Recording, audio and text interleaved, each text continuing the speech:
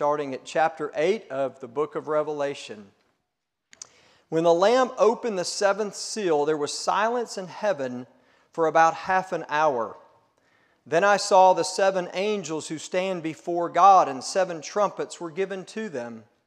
And another angel came and stood at the altar with a golden censer, and he was given much incense to offer with the prayers of all the saints on the golden altar before the throne. And the smoke of the incense with the prayers of the saints rose before God from the hand of the angel. Then the angel took the censer and filled it with fire from the altar and threw it on the earth. And there were peals of thunder, rumblings, flashes of lightning, and an earthquake. Now the seven angels who had the seven trumpets prepared to blow them. The first angel blew his trumpet, and there followed hail and fire mixed with blood, and these were thrown upon the earth. And a third of the earth was burned up, and a third of the trees were burned up, and all green grass was burned up. The second angel blew his trumpet, and something like a great mountain burning with fire was thrown into the sea, and a third of the sea became blood. A third of the living creatures in the sea died, and a third of the ships were destroyed. The third angel blew his trumpet, and a great star fell from heaven, blazing like a torch, and it fell on a third of the rivers and on the springs of water. The name of the star is Wormwood. A third of the waters became wormwood, and many people died from the water because it had been made bitter. The fourth angel blew his trumpet, and a third of the sun was struck, and a third of the moon, and a third of the stars, so that a third of their light might be darkened, and a third of the day might be kept from shining, and likewise a third of the night. Then I looked, and I heard an eagle crying with a loud voice as it flew directly overhead, "Woe, woe, woe to those who dwell on the earth, at the blast of the other trumpets that the three angels are about to blow." And the fifth angel blew his trumpet. And I saw a star fallen from heaven to earth, and he was given the key to the shaft of the bottomless pit.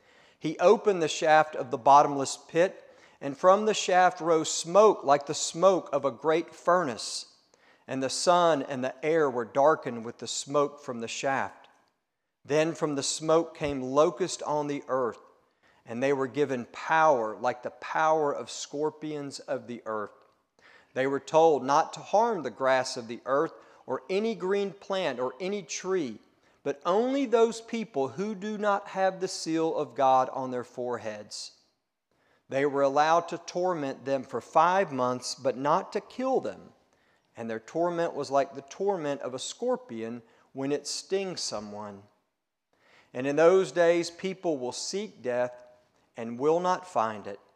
They will long to die, but death will flee from them. In appearance, the locusts were like horses prepared for battle.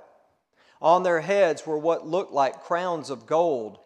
Their faces were like human faces, their hair like women's hair, and their teeth like lions' teeth.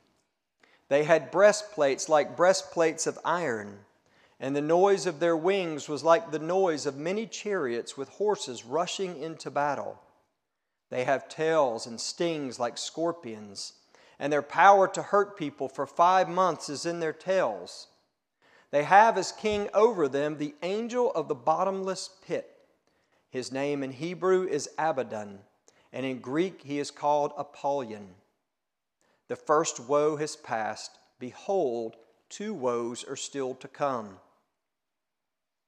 Then the sixth angel blew his trumpet, and I heard a voice from the 4 horns of the golden altar before God, saying to the sixth angel who had the trumpet, "Release the 4 angels who are bound at the great river Euphrates." So the 4 angels who had been prepared for the hour, the day, the month, and the year were released to kill a third of mankind. The number of mounted troops was twice 10,000 times 10,000. I heard their number. And this is how I saw the horses in my vision and those who rode them. They wore breastplates the color of fire and of sapphire and of sulfur, and the heads of the horses were like lions' heads, and fire and smoke and sulfur came out of their mouths. By these 3 plagues, a third of mankind was killed, by the fire and smoke and sulfur coming out of their mouths. For the power of the horses is in their mouths and in their tails, for their tails are like serpents with heads, and by means of them they wound.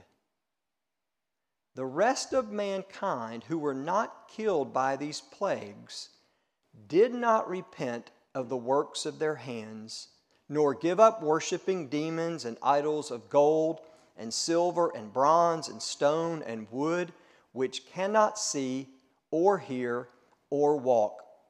Nor did they repent of their murders or their sorceries or their sexual immorality or their thefts. Please turn over to chapter 11, verse 15. Then the 7th angel blew his trumpet, and there were loud voices in heaven saying, "The kingdom of the world has become the kingdom of our Lord and of his Christ, and he shall reign forever and ever." And the 24 elders who sit on their thrones before God fell on their faces and worshiped God, saying, "We give thanks to you, Lord God Almighty, who is and who was, for you have taken your great power and begun to reign. The nations raged, but your wrath came, and the time for the dead to be judged, and for rewarding your servants, the prophets and saints, and those who fear your name, both small and great, and for destroying the destroyers of the earth." Then God's temple in heaven was opened, and the ark of his covenant was seen within his temple. There were flashes of lightning, rumblings, peals of thunder, an earthquake, and heavy hail. Thus ends the reading of God's word.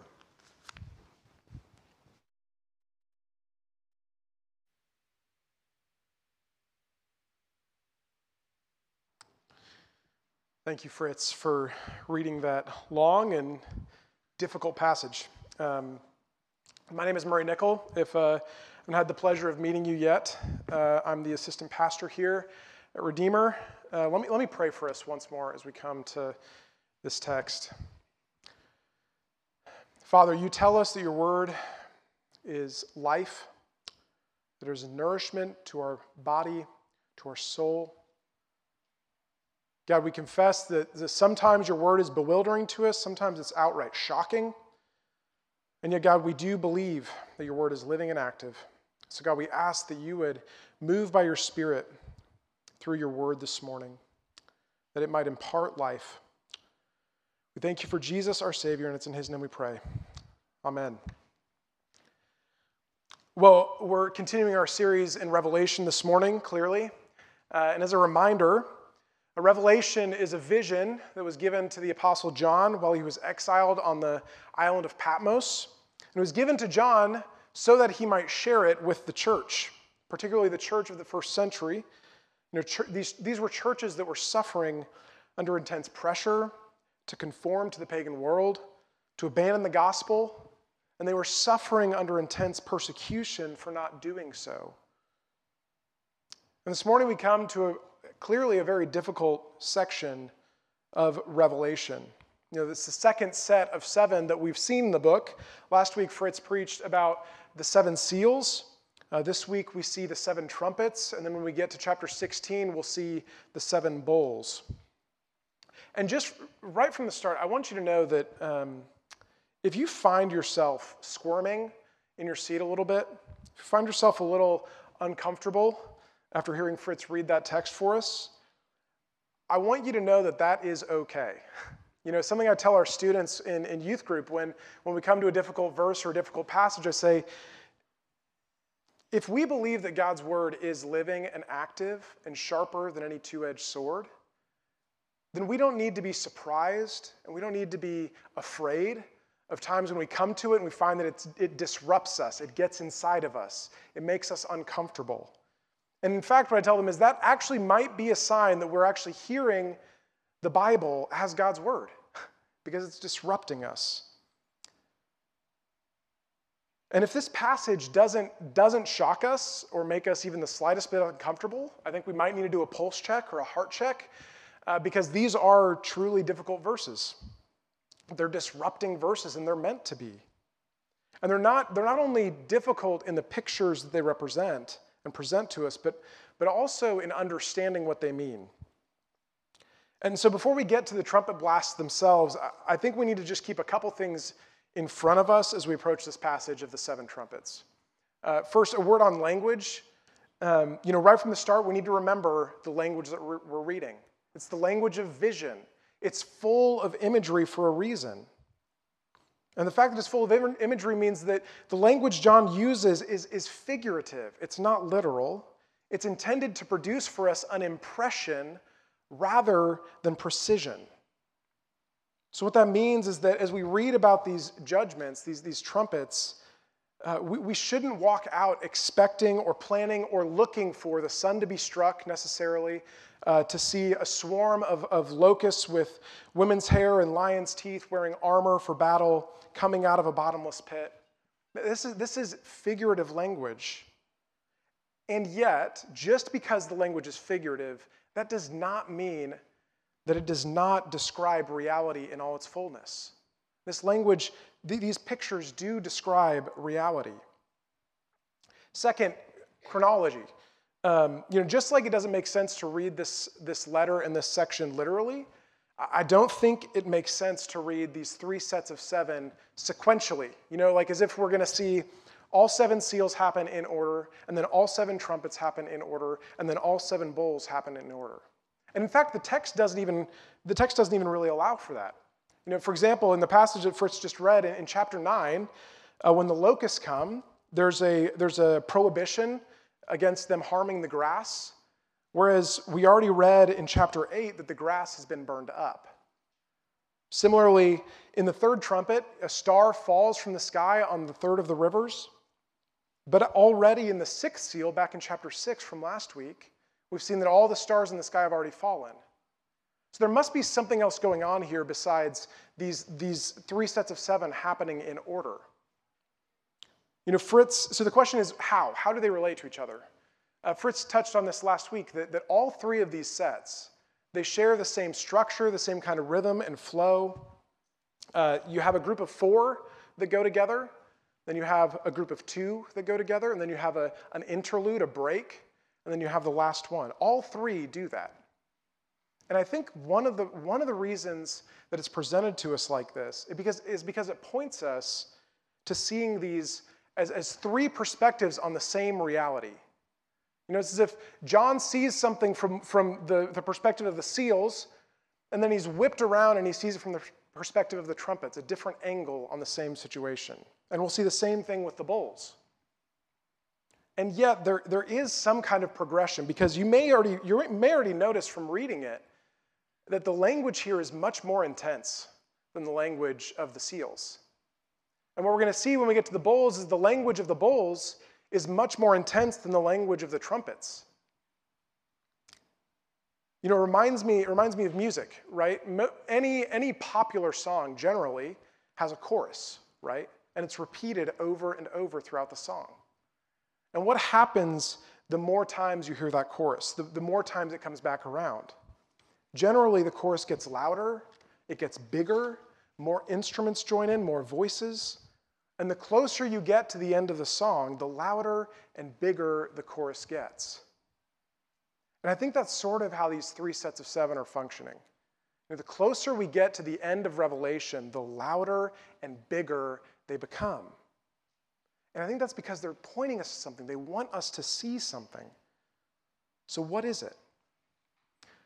Well, I think all three sets, the seals, the trumpets, the bowls, I think they all point us back to chapters 4 and 5, to that picture of the heavenly throne room. An all-powerful, perfectly righteous God sitting on the throne, promising that his purposes are and will be fulfilled. Again, remember who John's writing to. Remember who he's writing to. Churches in the midst of severe suffering, severe pressure, severe persecution, to compromise. and being persecuted for faithfully following Jesus. Imagine the strength it would give to be reminded that God himself sees it and he will make it right. See, we understand that feeling, don't we? We understand the feeling for things to be made right. We understand it in really small ways. You know, kids, when a friend won't share, when a sibling says something unkind or hits you, you want for that to be made right. Or parents, when you're driving down the Watterson and someone cuts you off going 90 miles an hour, you want that person to get a speeding ticket. We want things to be set right. And we understand it in big ways too. All you have to do is take a scan of social media, of the news, to see that we live in a world that longs for things to be set right, longs for things to be right. And the picture we're given in this passage and all throughout Revelation is that in the end, only the sovereign God of the universe, the one who sits on the throne as the Lamb who was slain, only he can answer that longing, the depth of that longing for things to be set right. And he promises to do just that, in part, by executing his judgment. And that can leave a bitter taste in our mouths, can't it? And yet, I think our passage today actually gives us three answers of why the sovereign God of the universe alone can meet our longing for all that's wrong to be set right. And it didn't make it in your bulletin. That's due to me. I didn't get it to Shanna until late in the week. But the three things this text says to us is that it's because God's judgment touches everything. It's because God's judgment is purposeful. And ultimately, it's because God's judgment is not the end. So look with me first at the first six trumpets themselves, where we're going to see that God's judgment touches everything. So chapter 8, verse 6, we begin to see with John the unfolding of these trumpets of judgment. And if you'll allow me one more word on this passage, and then I'll stop stalling. There's a lot of discussion over how we should interpret the images of Revelation. Some say that when we look at these judgments, that we should be looking back, that all of these things would have been fulfilled likely in the lifetime of John's first hearers of this letter. That's the historicist view. Others point forward and say most of these things are not here now. It represents some future time of greater tribulation, just before God judges the world. That's the futurist view. And then the third is the idealist view, which says that these images are actually not far off from what we experience now, and that it represents the life we should expect between Christ's first and second coming. And that's what I see here. I think when we start looking at these images and we're willing to strip back some of the imagery, we see that, these things are not far off from what we see on the news each evening. Okay, so enough stalling. So what are these judgments? Well, the first four judgments show us that God's judgment touches all parts of creation. In verse 7, the first trumpet sounds, and hail and fire fall, mixed with blood. A third of the trees were burned and all the grass. 8 and 9, the second trumpet, it brings something like a great mountain thrown into the sea. A third of the sea becomes blood, killing a third of all sea creatures, a third of all ships. In verse 10 to 11, the third trumpet sounds, and a star falls from the sky onto a third of the rivers and springs of water, making the water bitter and undrinkable. And in 12, the fourth trumpet, a third of the sun is struck. A third of the sun, moon, and stars are struck, and the sky is darkened. So what do we make of these things? Well, first, notice the similarity in the language and the images as it relates to Exodus, to the plagues God brought against Egypt and Pharaoh in Exodus. Right? Hail and fire in the seventh plague. Water turned to blood in the first plague. The sky darkened in the ninth plague. See, all of that, John is doing this intentionally, all of that judgment that God levied against Pharaoh in Exodus because of his wickedness against his people, we now see God levying at all of creation because of man's wickedness. And notice that it touches every part: the land, the seas, the rivers, the sky, the streams, even the sun, moon, and stars, even the cosmos. And this is not a future far-off reality. This is our present reality, and Scripture speaks to that. Go all the way back to Genesis 3 in the garden. After Adam and Eve's rebellion against God, God curses the ground because of Adam's sin. And in Romans 8, Paul says that all creation groans with the pains of childbirth because it has been subjected to futility. See, this language is not describing some future state. It's largely describing what we see now. And we see it every time we turn on the TV. Earthquakes, tsunamis, famine, drought, millions of people without clean drinking water. See, these things, John says, are evidence of God's judgment on creation itself. God's judgment touches all parts of creation. And yet that's not the only thing it touches. Verse 13, we get this ominous warning, right? John sees an eagle flying directly over the face of this world of judgment with a warning. Woe, woe, woe to those who dwell on the earth at the blasts of the other trumpets that the three angels are about to blow. What we see is the angel saying, listen, as bad as the first four trumpets are, it's about to get worse. How could that be? Well, we flip the page to chapter 9, where we see that the fifth and sixth trumpet show that God's judgment touches mankind as well. We're going to move fairly quickly through these two, but verses 1 to 11, the fifth trumpet is blown. A star falls from heaven, and the star is personified, and it says he's given the key to a pit, to a bottomless pit, and he opens it, and smoke rises out of it. And with the smoke comes these hordes of grotesque locusts, right? With tails like scorpions, it says, the power to harm, but not to kill any who do not belong to God. As they come out of the pit, we have this grotesque picture of their appearance, right? Crowns on their head, women's hair, lion's teeth, breastplates for battle.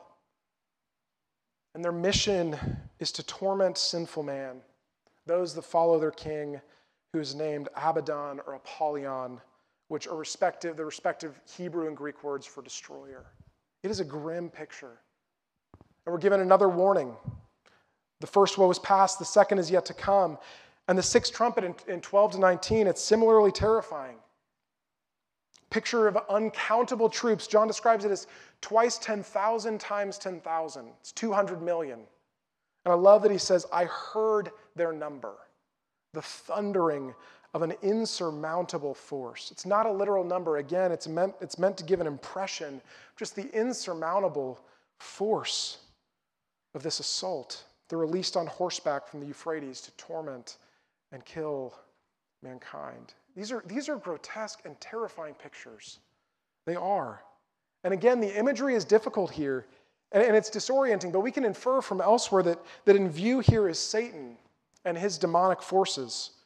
Right? Think back to the Gospel of Luke. Jesus tells his disciples that he saw Satan falling from heaven like lightning, kind of like a star. The locusts call us back again to Exodus, to the eighth plague, and also to Joel 1 and 2, where Joel calls on a swarm of locusts to strip the land bare because of God's people's rebellion. Similarly, the Euphrates was in the heart of the Babylonian Empire. Babylon, right, was the empire that took God's people into exile. And all throughout Revelation, what we see is Babylon is a stand-in for evil itself. And from the heart of evil itself, you have this unbelievably large force released to bear down on mankind. And yet, in the midst of this, notice that God is still in control. Satan is given the key. The troops at the Euphrates are released. The locusts are only allowed to torment any who do not belong to God. This is not to say, please don't hear me say that God delights in or approves of the works of evil. But again, what we're seeing is that even in the midst of this grotesque and terrifying image, God is still on his throne. Satan can do nothing outside of what God gives him permission to do. And what God gives him permission to do is to torment those who are living in opposition to God. See, we're given a picture in these two trumpets of what life looks like outside of God's people. It is a picture of subjection, not under the sovereign king of the universe who sits on the throne as a lamb who was slain for his people, but in subjection to the king of destruction who comes to slay his people. See, it's a life of internal and external torment and pain and misery. It is a bleak picture. And what John is saying is this is not the future. Whether we know it or not, this is the reality for any of us who are outside of God's household. So what do we see in these first 6 trumpets? Well, again, we see that God's judgment, it touches absolutely everything. It touches every part of creation, and it touches every part of man. So why then? Why would we bring our longing for things to be set right to a God who executes this type of judgment on this world? Well, it's because what these judgments tell us is that only God's judgment deals with absolutely everything. No stone in creation is left unturned. No wicked deed is swept under the rug to be forgotten. And for things to actually be set right, that has to be true. It has to be true. And we understand that. We have categories for that. Many of us know and love people who are currently or who have undergone treatment for cancer. And perhaps you've had to watch as a family member or a loved one or a friend has had to undergo the pain and suffering of chemotherapy, the fatigue, the nausea, the hair loss. Why would a doctor recommend such a harsh treatment? It's because that in order for actual recovery to occur, any doctor knows that you cannot stop halfway. Every cancer cell has to be dealt with. And the same is true of this world. For things to actually be set right, every act of violence, greed, anger, pride must be dealt with. And only God, in his judgment, touches absolutely everything. And yet I can feel the silence in the room. And I know that it can leave a sour taste in our mouths. Because I know that all of us have family members or dear friends who we read these images, especially in the 5th and 6th trumpet, and we know that they are represented in those numbers. Or perhaps you're here and you feel that torment. You feel that misery. And we wonder if a God who allows people to experience that, how can that be a good God? Well, that's where we turn next, because God's judgment not only touches everything, but God's judgment is purposeful. It has a purpose. How? Well, we see 2 things, I think, in this passage. I think we see that God's judgment is an answer, and God's judgment is also a call. So an answer. If you'll flip back to the very beginning of this passage, in Revelation 8, 1-5, which Fritz preached on last week, we're transported in these first 5 verses back to that heavenly throne room of chapters 4 and 5. And we see a picture of the prayers of the saints being collected in a golden censer by an angel. These saints are the same ones that in chapter 6, the martyred saints cry out before the throne of God, "How long, O Lord, before you judge and avenge our blood?" In other words, how long, O Lord, until you set all things right? And this angel comes and he stands before the throne with that censer full of those prayers. And verse 4 and 5 says that those prayers rise before God. And the angel takes the censer and he fills it with fire from the altar of God itself, and he throws it on the earth. And there's rumblings, flashes of lightning, peals of thunder, and an earthquake. See, what we're finding in this image is that it is actually the prayers of God's suffering people to set things right that actually bring about the things we just read. And I know that that's hard, but what that tells us is that God sees when his people suffer. God sees when this world suffers, and he cares about it. And he promises that he is and will act on their behalf. It's an answer. It is an answer to the sufferings that God sees in this world. But it's not only an answer, it's a call. If we were to scan back through the first 6 trumpets, and you probably heard it as Fritz read it, and this is what I love about Revelation, it was meant to be heard. Because as we hear it, we notice the same things over and over and over. What we see in these first 6 trumpets is that every judgment was limited in its scope. Each of the first 4 trumpets could touch only a third of creation. The locusts and the army of the 5th and 6th trumpet touch only a third of mankind. The locusts are allowed to torment mankind for only 5 months. It's not literally 5 months, but it's limited. It's limited. Again, it's more than it was in the seals. The seals were a quarter. Now we're a third. It's an intensifying. But it's restrained. The image, the impression it gives us is that God's present judgment against this world and against mankind for his rebellion is restrained. Not only that, but we're also twice given literal warnings. First, at the end of chapter 8 with the eagle, and then between trumpets 5 and 6, warning that the second woe is coming.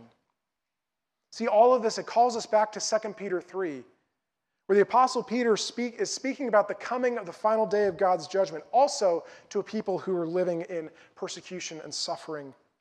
And what he says is this: the Lord is not slow to fulfill his promise, as some count slowness, but is patient towards you, not wishing that any should perish, but that all should reach repentance. So what is the purpose of this restrained judgment? It's a warning.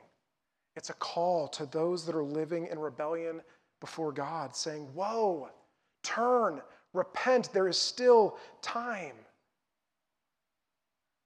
See, judgment is not God's ultimate delight. No, in fact, if we were to flip over to the Old Testament, the prophet Ezekiel, in chapter 18, God says this through Ezekiel. He says, "Have I any pleasure in the death of the wicked, and not rather that he should turn from his way and live?" See, the impressions that were given in Revelation 8 and 9 is that God is unflinching. He's unflinching. And yet he is not vindictive. He's actually restraining the full weight of his judgment, the judgment that will make all things right, as a warning to turn back before it's too late. It's a call to repentance. And we understand this idea of restraining judgment as well. Think of a parent with a disobedient child. A loving parent isn't holding their breath, just waiting for the first chance to bring the hammer down on their child.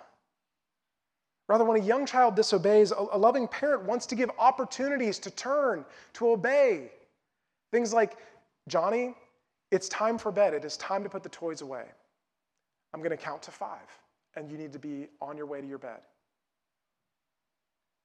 See, a parent's patience and restraint in judgment is a shadow of God's patience, God's restraint, of the full judgment he will bring. It's a call, a warning to repent, to turn before it's too late. So what does this mean for us? I think that this purpose, the purposefulness of God's justice, it says something to both believer and unbeliever. If you're here and you are not a follower of Jesus, I want you to hear in this that the sovereign God of the universe, his longing is for you to repent and turn. If you feel that torment and see that torment in the 5th and 6th trumpets in the world, and maybe even in your own heart, can I suggest you pay attention maybe to where it might be coming from? Can I suggest graciously that the God of the universe may be using it to call you, to warn you, to call you away from living in opposition to him? It's not too late. There is still time.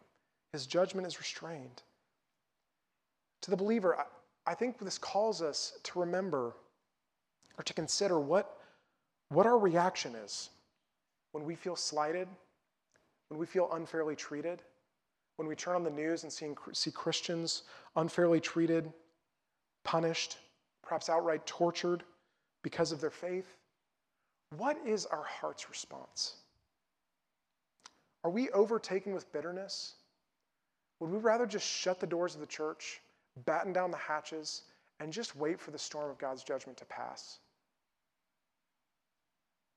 Are we given over to anger and resentment at our unbelieving neighbors?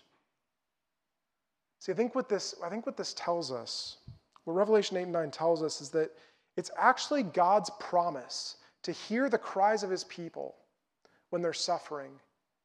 It's actually that promise that calls us away from bitterness and resentment and anger towards the world. And it actually frees us to heed the command of Jesus to love your enemies, to pray for those who persecute you. See, God's judgment, it's far from meaningless or vindictive. It is deeply purposeful. And yet, we see and know that the reality is the call of God's judgment to repent, to turn, it won't be enough for many. And a time will come when it will be too late. Look with me at verses 20 and 21 of chapter 9. The rest of mankind who were not killed by these plagues did not repent of the works of their hand, nor give up worshiping demons and idols of gold and silver and bronze and stone and wood, which cannot see or hear or walk. Notice the difference between the sovereign God of the universe who has all things under his hand and these idols that cannot see or hear or walk. Nor did they repent of their murders or their sorceries or their sexual immorality or their thefts. See, just like Pharaoh in Exodus, many will look at the sovereign God of the universe and see only vindictive judgment, and their hearts will be hardened so that they do not repent. It is a sad reality. Our hearts should break when we read this. And if God's unflinching judgment, if verse 21 of chapter 9 is the end of the story, it is a sad reality indeed. See, something more is needed. And yet there's one trumpet left, isn't there? So turn with me just for a moment to chapter 11, verse 14, where we see that God's judgment is not the end. You know, like Fritz mentioned last week, in each set of seven, there's an interlude, right? A break in the series between the sixth and the seventh. And the same is true here, and that we find that in chapter 10 and the first half of chapter 11. And don't worry, we're not going to touch that today. We have plenty to handle without that. Fritz is going to take that up over the next 2 weeks. But in verse 14 of chapter 11, we see one final stark warning like the first two. The second woe has passed. Behold, the third woe is soon to come. It's the same warning we heard before the fifth trumpet, and the fifth was worse than the first four, and the same warning we heard before the sixth trumpet, which is worse than the fifth. And if you're like me, your stomach drops a little when you read this, because we've been primed to expect that this will be the worst yet. And yet, instead we get a surprise, don't we? Because when the seventh trumpet blows, we are immediately transported to a world just beyond judgment. And we suddenly realize that judgment is never the end of God's story. Rather, the trumpet blasts of God's judgment are replaced by the rejoicing of God's people. And what are they saying?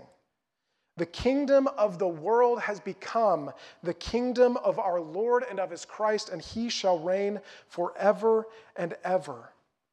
And then the 24 elders who are sitting on the thrones around God, they fall on their faces and they begin praising God and worshiping God for answering his people, for even destroying the destroyers of the earth. In other words, the world that was once filled with judgment on the grass and trees, sky and sea, rivers and streams, even the heavens themselves, the world in which Satan was once given the power to torment mankind on every side, internally and externally. The world that was once under the rule of evil, we see, has been transformed into the very kingdom of God himself. And that in verse 18, the destroyers of earth, this is the second time we've seen that word, the destroyers of earth, Satan and all evil, vanquished forever, a world beyond judgment. And we might wonder, how is that possible? How in the world do we get from chapter 9, verse 20 and 21 to chapter 11, verse 15? Well, it's because of what we read in verse 15. The kingdom of the world has become the kingdom of the Lord and of his Christ. You see, it is because of who sits on that throne of chapters 4 and 5 that judgment is not the end of God's story. Jesus, the Lamb slain for sin, a God who does not stand far off and sling rocks of judgment at the world without compassion, but who actually stepped into a world under judgment. And not only stepped into it, but was crushed by judgment for us. And he did it for a purpose, which we see at the very end of chapter 11 and verse 19. Then God's temple in heaven was opened, and the ark of his covenant was seen within his temple. There were flashes of lightning, rumbling, peals of thunder, an earthquake, and heavy hail. See, the Ark of the Covenant, it was the means, you might remember from the Old Testament, is the means by which God was able to dwell with his sinful people in the most innermost part of the temple where only the high priest could go. And once again, the heavens are open and John sees God's temple with the ark in its midst, and yet now the temple is not a building. The temple is his people, you, those who are united to his Son. The reason Jesus stepped into judgment, was crushed under it for us, was so that God could dwell among his people again. Not only spiritually, but physically. And notice that the very signs that were of God's judgment in chapters 8 and 9 are now the signs of God's presence with his people. Lightning, rumbling, peals of thunder, an earthquake, and heavy hail. See, Revelation, this letter, this vision, it is certainly full of honest images depicting God's judgment against sin. And God does not apologize for it. He is perfectly just in his judgment. And yet, God's judgment against this world will not woo us on its own into faithfulness. It will not woo us on its own into repentance. So actually, Revelation is always calling us to look just a little bit further, to a world of sin, a world under the rule of evil, transformed into the kingdom of our Savior, the one who stepped into this world under judgment and was crushed under it for our sake. Also that we might be invited into a world beyond judgment, a world where God has finally set everything right. And so as we close, we are right back where we started, aren't we? You know, whether you're here and you're a believer or not, we all long for things to be set right. We all long for a world without earthquakes, famine, disease, and death. We all long for a world where evil has been put to death once and for all. And so for all of us, the call of Revelation is the same. Yes, judgment for all of that is coming, and it is even in part here now. Oh, but there is so much more to be had afterwards. So the call of Revelation is to look to Jesus. He's the only one that can answer that longing. Because he's not only the one who sits on the throne to execute judgment, but he's also the one who stood under judgment for you so that by faith, you might too be there in chapter 11, rejoicing with his people and proclaiming that the kingdom of the world has become the kingdom of our Lord and of his Christ. Let's pray.